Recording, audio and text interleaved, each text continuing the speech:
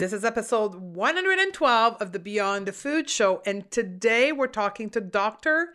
Deanna Minich all about how to eat the energy we want to become.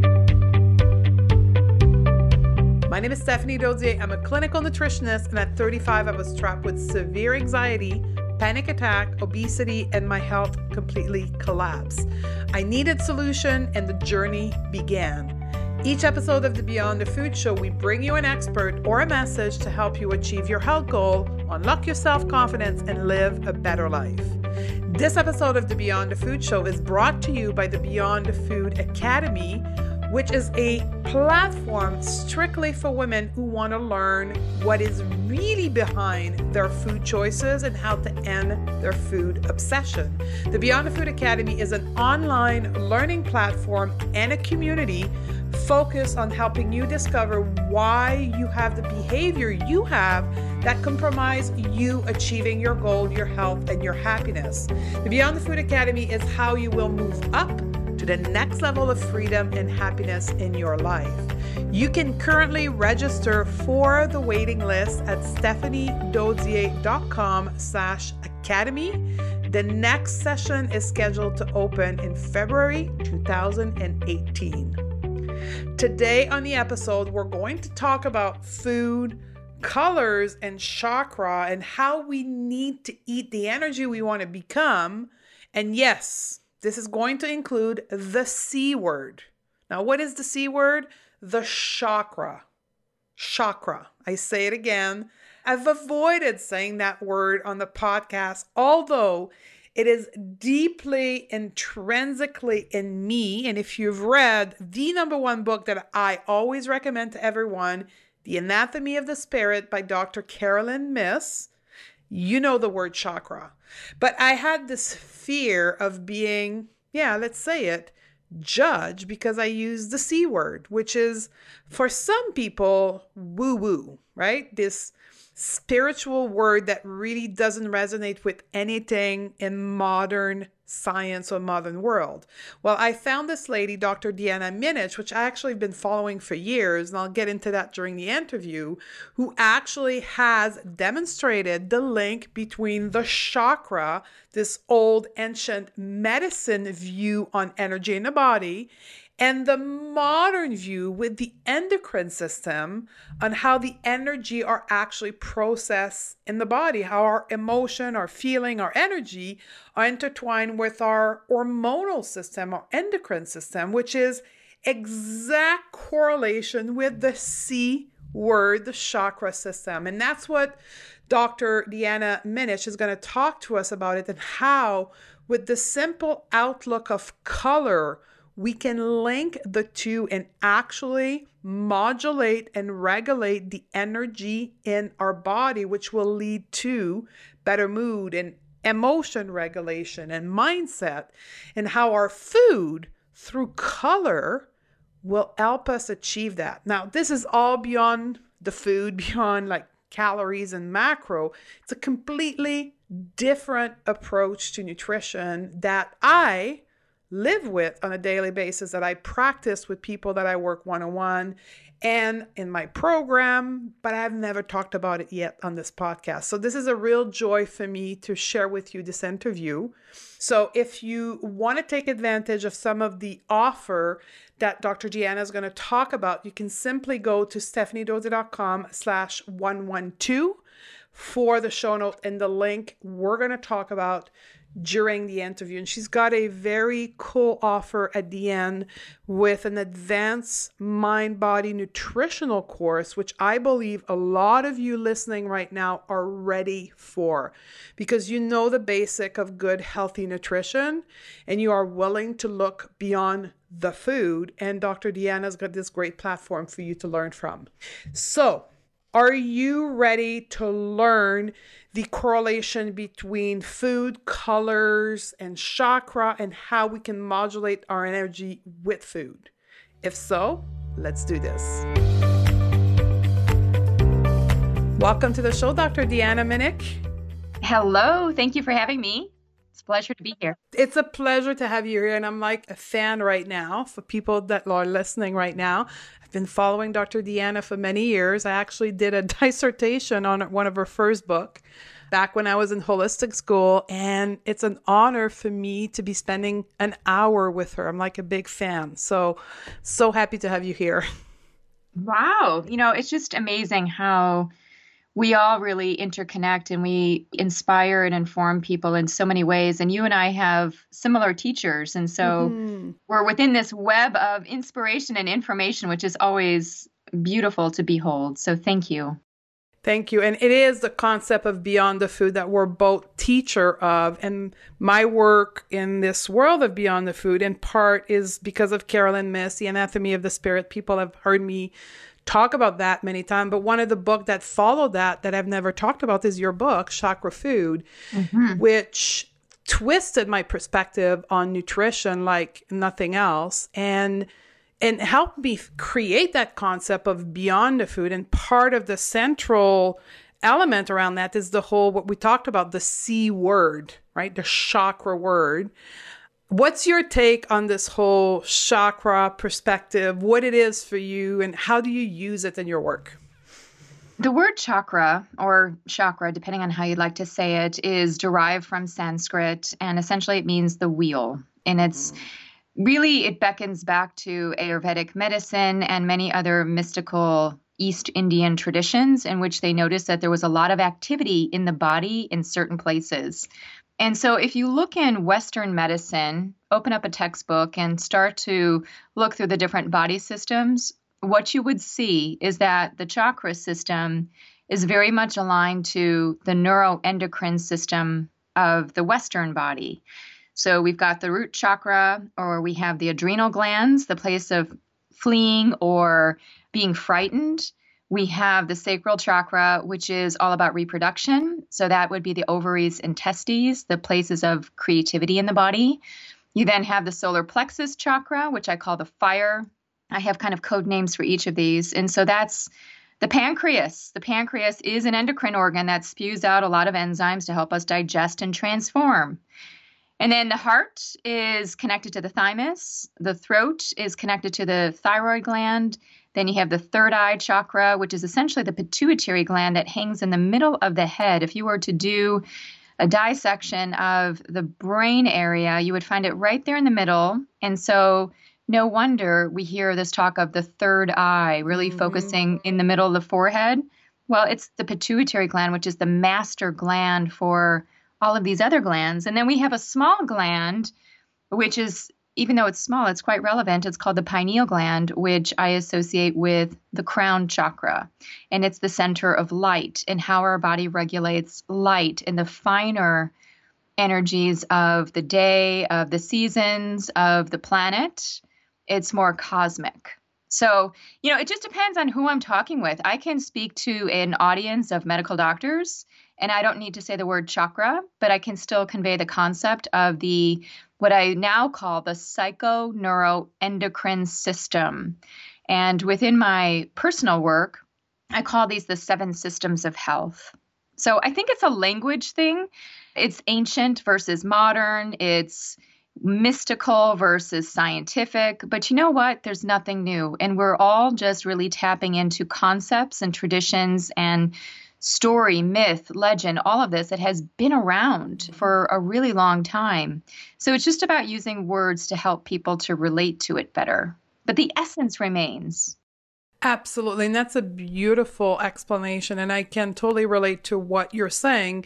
The vocabulary we use to define what is innate in the human being, which is energy, differs from the belief that people have around, could be medicine or health in general. And the fact that you have this approach with the endocrine system makes it very palatable for science people. Exactly. And the woo-woo people will like the chakra word, right? Well, I feel like I'm a hybrid. I feel, Me too. I've been a scientist for all these years, getting a master's, a PhD, and, jumping through those hoops. But all the while I was doing that, I was also a spiritualist. I had spiritual mentors. I was doing yoga. I was doing reading. In fact, always by my bedside, I would have books that were both about the body and then about the spirit. And then finally, I just figured, you know what? I cannot be pure to either of these because to me, I see them as braided together. We are one and we are made of many different compartments. And I'm just happening to connect into the science and the spirit of it. And I think in the 21st century, we're starting to see more of that. Like, as an example, being that I do still monitor the science and I'm still very research oriented, I'm constantly looking at what are the studies to help us to show that spirituality is really important for our health. And one of the things that I have come across even more from my personal experience than the research is creativity. Because creativity is one of the things that has healed me, which is why I'm so glad that you have this show focused on beyond the food, because food itself just didn't get me well. And so I had to move into other domains. And I think that's another place where we have a lot of commonality is that we did do the pure nutrition thing and it didn't get us the whole healing that we were looking for. And we had to both move beyond the food. So what does it mean for you, Dina, beyond the food? Beyond the food means that there's more than food. And just like we are more than our bodies. When I'm looking at the 7 systems of health, when I think of food, it resonates to our physical self, which is the root, the sacral, and the solar plexus chakras. That's the physical part of us. That is the lower body. It's our immune system. It's our sense of survival, fleeing or fighting. It's our sense of digestion. It's really putting us into that physical realm. What isn't accounted for with food, unless we take it into that realm, is our non-physical self. And that is sometimes what I refer to as the energetics of food. And as I was doing all this study on nutrition in my 20s during my graduate school days, I don't know if it was coming to me intuitively or what was happening, but I was thinking, why am I not seeing anything about the energies, the properties of certain foods and how they change my mood? How do the particles, the quantum physics of this food, the energetic signature, how is that changing me? I realized that I needed a foundation in understanding the macronutrients, the micronutrients, the phytonutrients, and I know that that's all important. But then I almost started to see holographically beyond that and say to myself, there's more. And when I was tuned into that, I began noticing patterns in people that I would see. And I was also, in conjunction with school, once I got out of school, I became a clinician in addition to being a researcher. So, what is science? Science is a quest for the truth. And sometimes you have to set up these studies in order to really box in the truth to understand it. And I think that there are many limitations of studies, of course, because not all truth comes in the form of science. But what I was observing was what I would call patterns. I started to notice that, wow, certain people with certain body types needed certain foods, or some people would avoid certain foods and they had certain emotional things going on. And being that I had already had some understanding of yoga, I took my first yoga class when I was 19. I started to go back into the Eastern traditions. I started to do some sleuthing around and realized that some of this was talked about in those traditions, but not a lot. I remember looking at Gabriel Cousens' book called Spiritual Nutrition, which is a really thick book. And it gave me some general orientation to kind of along the lines of what I was thinking, but I really wanted more. And then I would read Carolyn Myss. Carolyn Myss is, you like her as well, The Anatomy of the Spirit. And she was more spiritual and not so scientific. And I couldn't find anybody that was straddling both. So in 2009, I felt this calling to put together what I was observing with foods and energy patterns and how the colors of food, how the properties of food can really change us, not just in our body, but in our spirit. One of the big elements in all the books that I've read from you, and I've had the privilege of reading The Rainbow Diet, which is coming out January 1st, is the pattern of colors, both in food, in the energy, and into the body. Oh, yes. How do we help people, like the listener, understand how colors relate to our choices of food and how that can impact the energy in our body and how we feel, how we make choices differently, how our reaction to situation may be different, strictly based on the color aspect of food? That's an excellent question. And that's such a focal point of everything I do is saturated in color. So one of the things for me as a nutritionist and working with different foods and diets is I always found that when people eat a certain way, it divides them, it separates them from other people. Diets tend to be dividing. They're not unifying. And one thing I started to notice was that what is unifying? What is something that we can all collect into no matter our eating preferences? And one thing I found was color. Color is a unifying force. Color is creativity. It's around us. It's an environmental stimuli. It impacts our physiology and our psychology. If you look at it from a quantum physics perspective, what is color? It's frequency. It's wavelengths of light. And those wavelengths of light, when we eat them in food, break down into certain compounds and essentially give us energy. So color is physical and it's psychological. It's powerful, and it has the ability to really change people's patterns. So what I observed was that there were certain groupings of colors and certain alignments with body systems as well as thoughts or emotions. So for example, I'll take one that is very popular. Please. And it's red.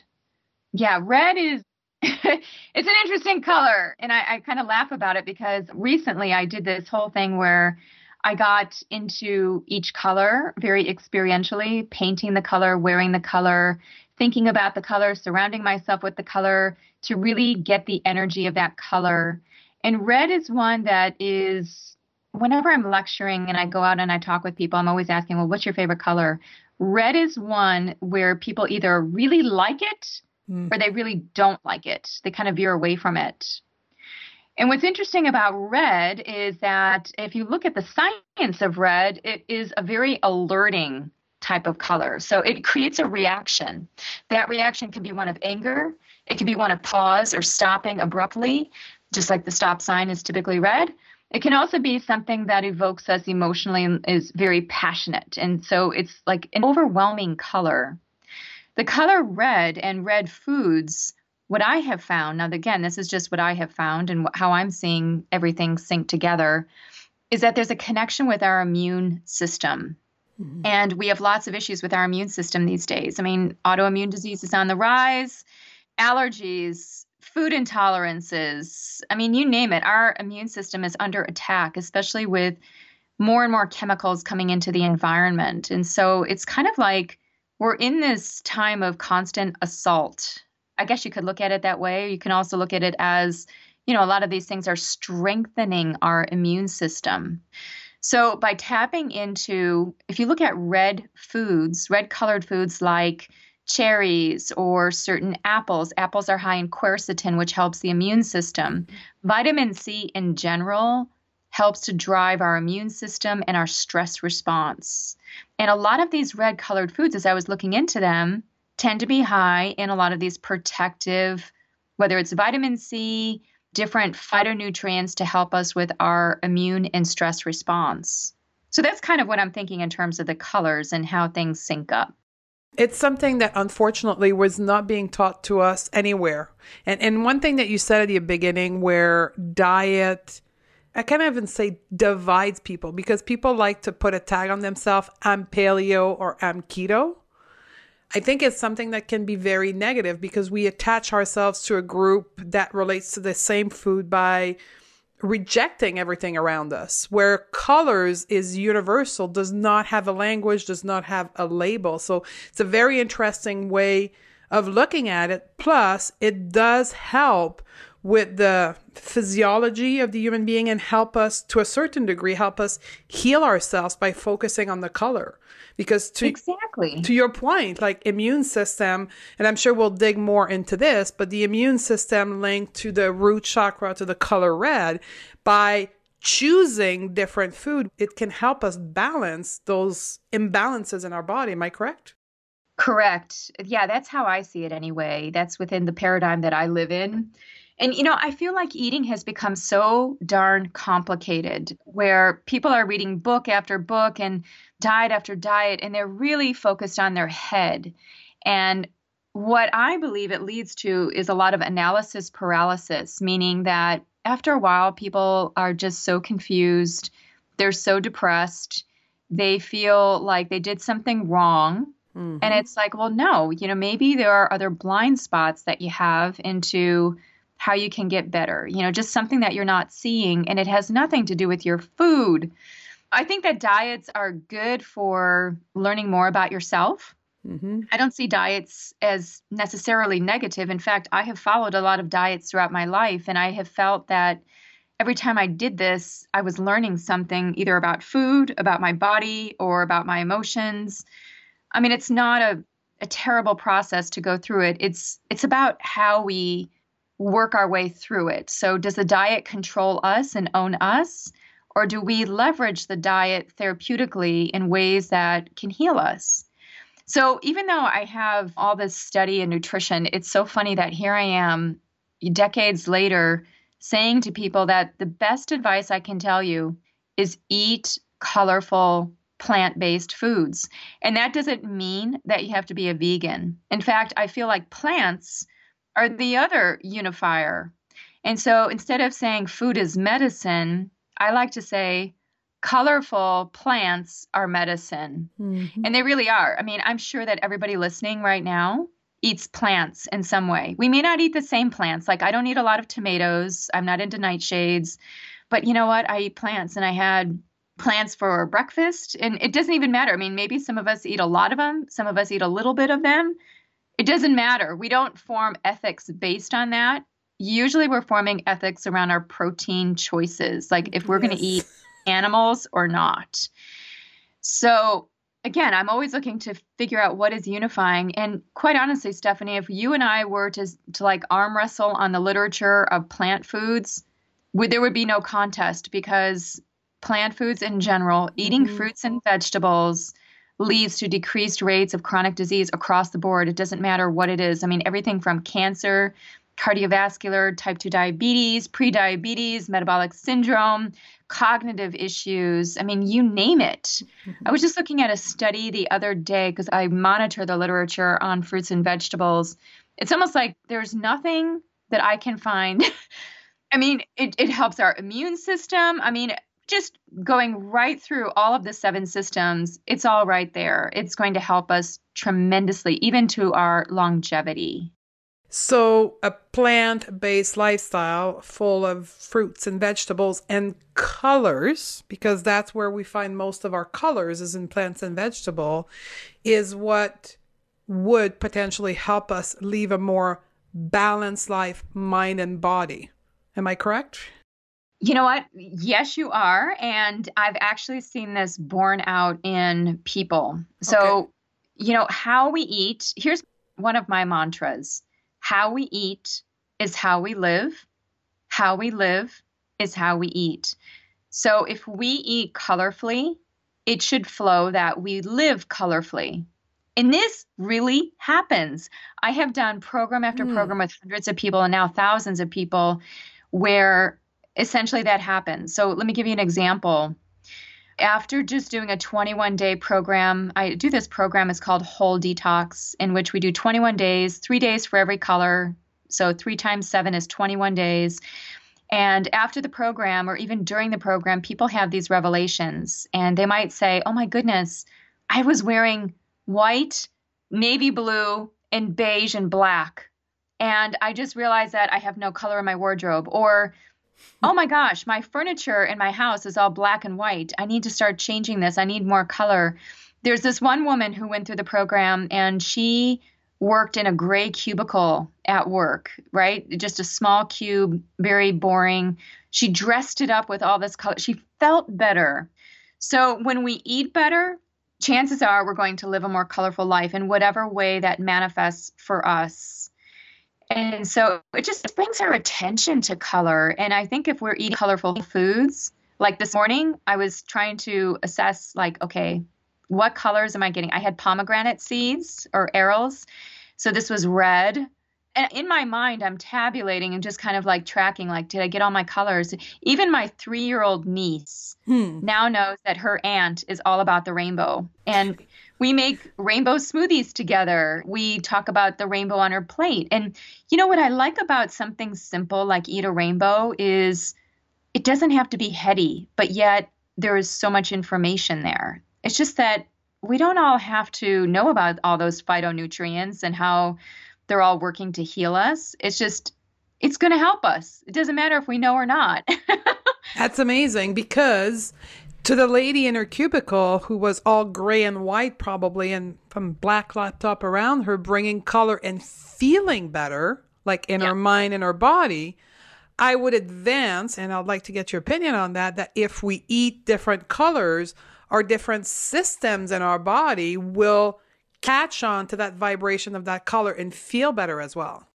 Oh, absolutely. Thank you. You just connected the dots, right? Okay.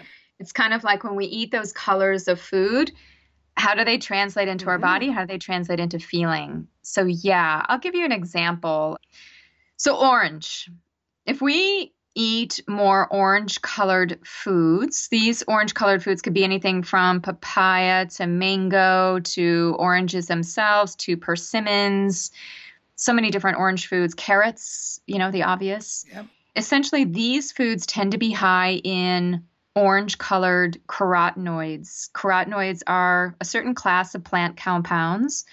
And what was pretty remarkable is that in my research of orange is that I found out that for ovulation, so for women's hormones and hormone balance and even having good, healthy ovulation every month, we need beta carotene, which is orange. That orange is connected to progesterone in the serum, at least in animal studies. So what's really interesting there is how the color of the food translates into some hormonal connection, some body process that can make or break us, quite honestly. You know, if we're not feeling if we're feeling out of sorts, if we look at PMS, we look at PCOS, we look at dysmenorrhea, all the issues around fertility. And to think that, yeah, I mean, just something as simple as orange foods can feed us with what we need to be creative. And I'm looking, as you're saying that, to my chakra chart that's hanging on the wall. And that's all related to our second chakra that happens to have the color of orange around it. Yes, which is correlated to the ovaries and the testes from a neuroendocrine standpoint. Yeah. Very interesting. So let me ask you a question. So we do have a fair number of listeners that are either from a background of having done years of paleo lifestyle or what's most recently known as a ketogenic lifestyle, which, as you probably know, a lot of heavy fat in a ketogenic, a lot of protein in the paleo lifestyle. How would that impact our color system and our neuroendocrine system? I think it's really interesting to see these societal trends and when they crop up.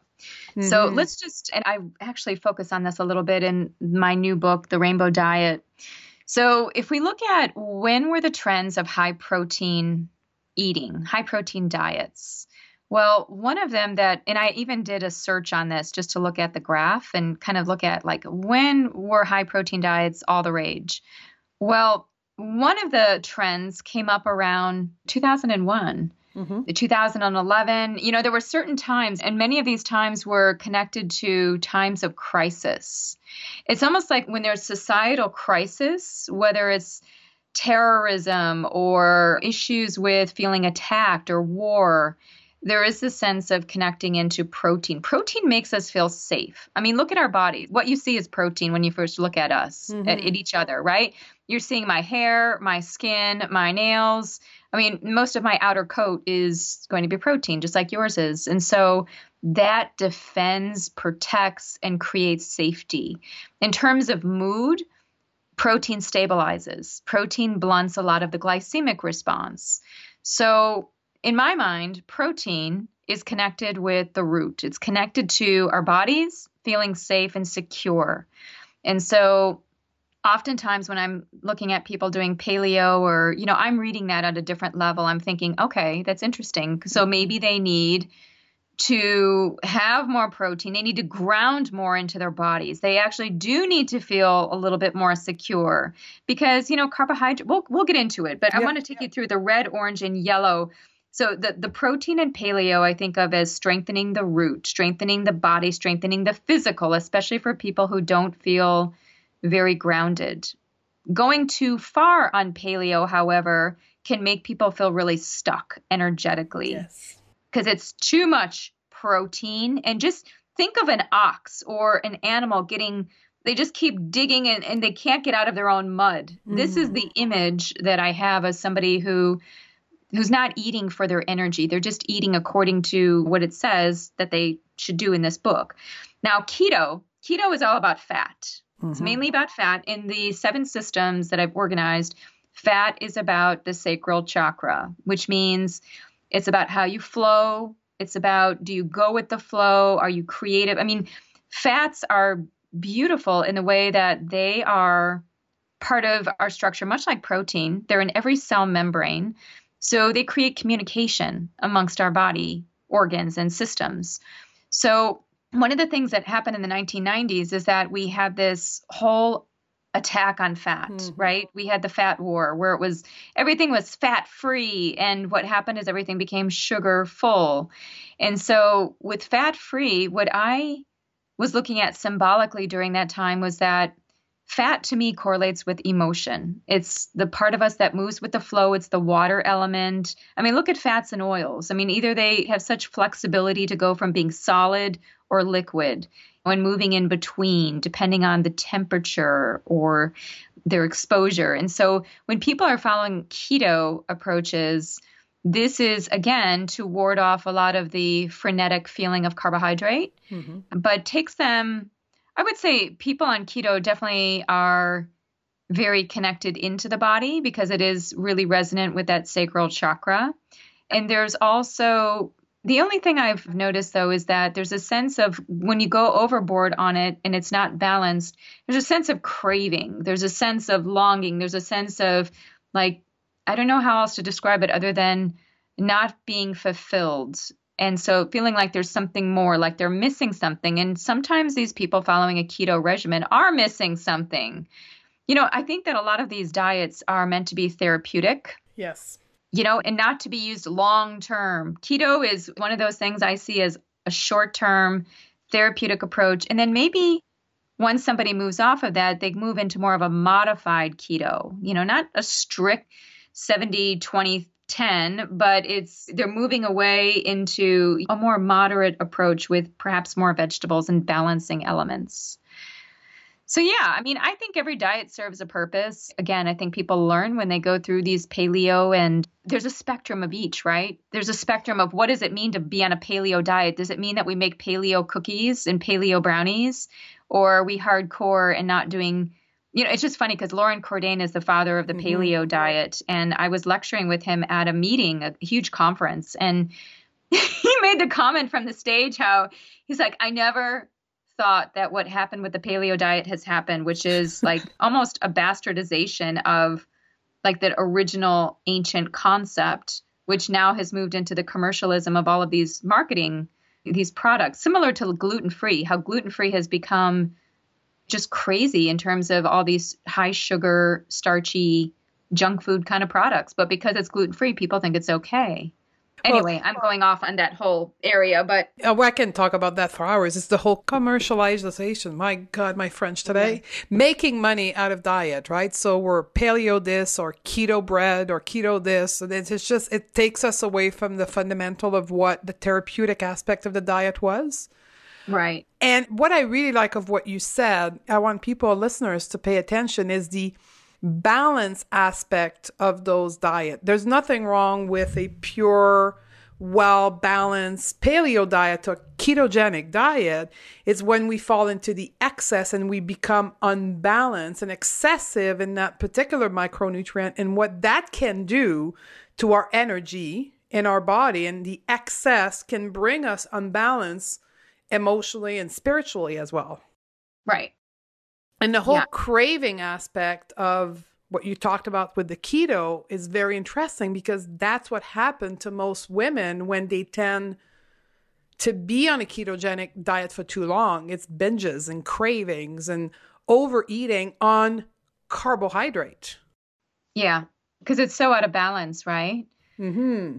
Yeah. And I think that there is out there this tone that carbohydrates are evil. There is this thing like no carbohydrates. You should never eat carbohydrate. Like now the pendulum is swinging again in nutrition where we get into these absolutes. And I think that that dogma creates dysfunction, right? Because vegetables are carbohydrates. So come on, are we never supposed to have vegetables?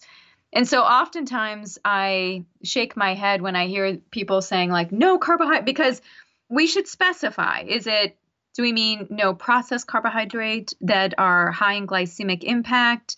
We need to I think where nutrition gets into trouble is when we don't honor the spectrum, the lineage, and the full complexity of who we are and what food is, because it's so much more, and we're reducing it to the point that we start to create errors.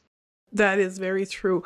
So I want to get you on, before we run out of time, on a question that I've asked myself in observance of people that I've worked with and comments that I get on my podcast and my blog, is the whole aspect of carbohydrate, what you just talked about, but either the not enough, like excess and not having enough, and excess and having too much, and that relating to what we call the yellow color or the solar plexus challenge, which is all linked to, in part, the power of self, or the self-confidence and the knowing of who we are and the belief into who we are. Carbohydrate plays a role in that belief that we have in ourselves. Am I correct in your way of thinking? Yeah, you said it really well. So let me present it to the listeners as a symbol. Sometimes we have to think out of the box and think out of words on these things. So protein to me is like the earth. It's grounding. It really feels like, there's something solid there. We put our feet on the earth. We feel connected. Fats and oils are connected to the water element. They tend to flow or not flow depending on what our needs are. Carbohydrates are fire. They're fire. It's like, so either we are going to have a simmering blue flame of hot energy that burns constantly, maybe like a boiler or something will be heating water, or we're going to have a raging out of control feeling where we feel burnt out. I mean, even look at the terminology that we use in our society to say how we feel with how we're doing. Oh, I'm burnt out. I'm fried to a crisp. What we end up doing is we're either eating the foods that are just those things because it's mirroring in some way our lives, and vice versa. Our lives could be propelling us to choose those foods because we are burnt out and we have no energy to select anything else. So what I want to say to your listeners is think of carbohydrates as fire. Sometimes a little bit of fire is just what we need to give us a little spark, give us a little rev, give us a little inspiring burst of some type.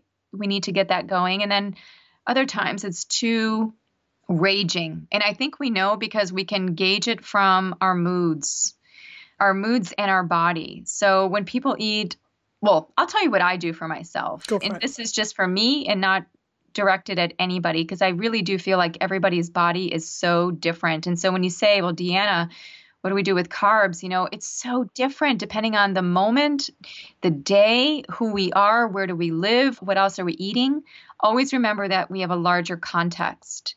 But I do talk about eating the energy you want to become. Brilliant. I have to say, I love this sentence. Repeat that again. Eat the energy you want to become. So if you're eating lots of processed carbohydrates, you're eating the energy of quick, fast, processed. Sometimes, if you think of artificial sweeteners or sugars, you're eating artificial, you're becoming artificial. There are these symbols, what is the food from its inner story perspective? Are we eating things that are grounding, things that are flowing, things that are fiery? If you think about it like that, rather than adhering to any particular number of grams, I just feel like when we look at the body as elemental, we just get a better feeling of it. So for me personally, I when it comes to sweeteners and sugar and carbohydrate, I've tried so many diets. So I've done paleo, I've done keto, I've been a vegan for a while. I was a raw foodist. I was a flexitarian where I was more flexible. I did the elimination diet. I mean, any diet like this, I pretty much have tried. And one of the things that I have felt is that, yeah, you know what? Sugar does throw me off, but certain sugars throw me off. And certain foods that contain those sugars throw me off. And so what I found that works for my body is the healthy yellow sweetener honey. I can do honey. I can do dates. It's funny because my mom was a health nut when I was growing up. And I remember every time I wanted something sweet, because for me, sweets were my downfall. It wasn't ice cream or something. I mean, it's just anything sweet. It was like cookies and cakes and donuts. And every time I would say to my mom that I wanted something sweet, she would say, go have a date.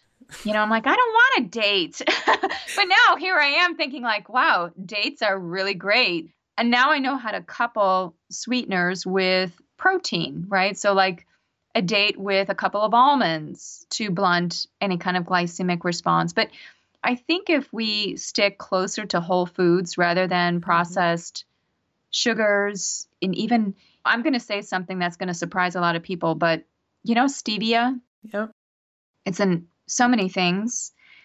I don't think that there's anything really wrong with stevia other than the fact that it's a very high intensity sugar. Well, it's actually not a sugar, it's an herb, but it's high intensity sweet. And oftentimes it's our taste buds that are priming us and really connecting in. I mean, you probably know this already, but it's been found that we have taste sensors and receptors throughout our body. It's not just on our tongue. Mm-hmm. So it's just interesting. Will having high intensity things like stevia change our cravings? Will it make us crave more because we have this high intensity bar that we always come up against, rather than switching to something like a whole food, maybe like a puree or apple juice in a recipe, or I use molasses sometimes. So I never take anything away, because even in Ayurvedic medicine, there is this concept of honoring the different tastes. And if you walk away from a meal and you haven't had something that connects to the energy of sweet, whether it's a strawberry or whatever it is, you might crave it because it's incomplete. So I never like the idea of just shutting something off. I just like to make a better choice if I can. Within the context of always what I preach is real food. Yeah. If absolutely. the universe, God, whomever you believe into, has placed this element on this earth like date for the human to consume, it cannot be intrinsically bad for us. The excess or not having enough of it can be challenging for us, but it's not a bad food. Otherwise, it would have not been put on this planet for us. Now, high fructose corn syrup is a whole different ballgame. Right. And that was the intervention of humans to Yes. make things more densely sweet. And, I used to work for the food industry, and there's a lot of how do you make things taste better so people will buy them more. And I must say, it's a two-way street.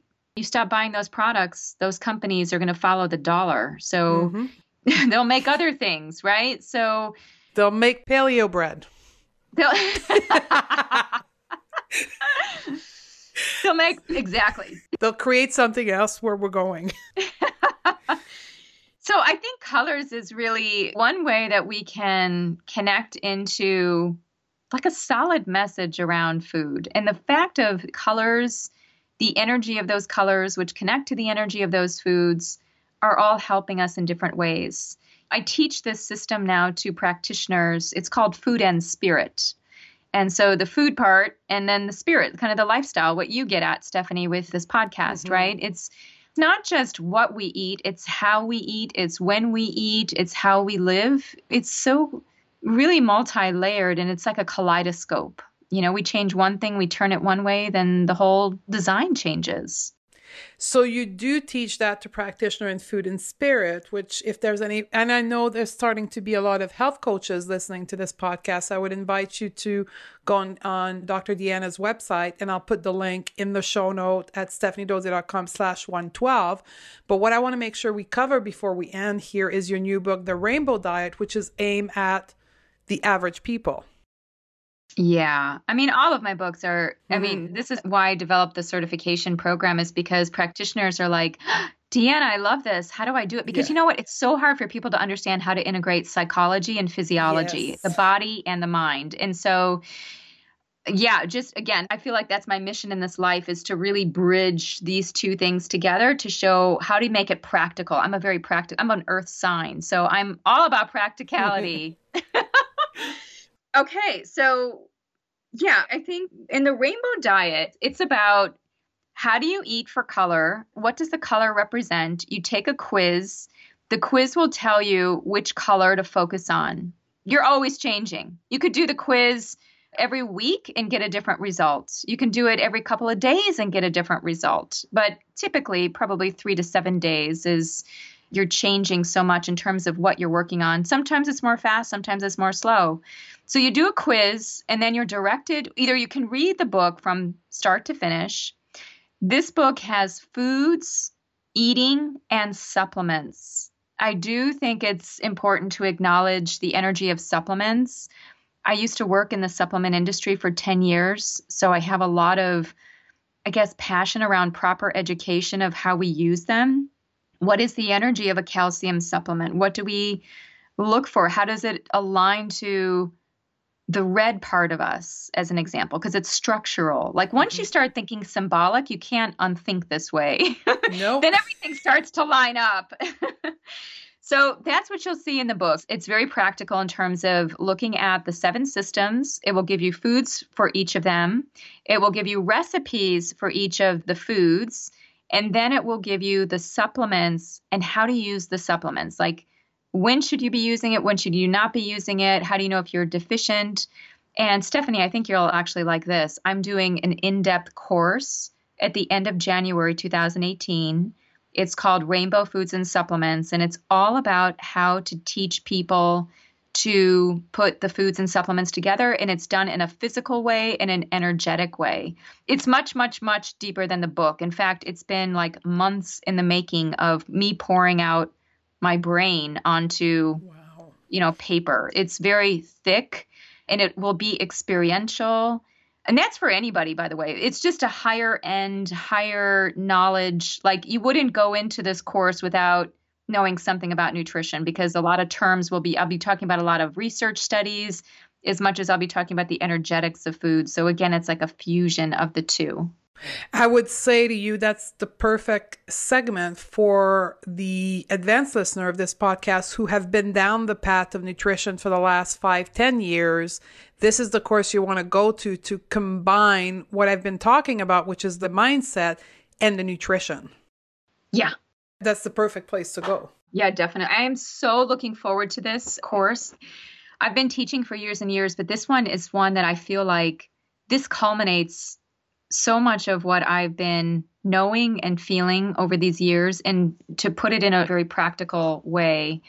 The Rainbow Diet is it's a very basic book for many people who want an introduction to this concept, but the course is to go deeper for sure. So where can people, is it available yet for registration or going on a waiting list for the course? Oh, yeah. So if you go to my website, it's deannaminich.com, DeannaMinich.com.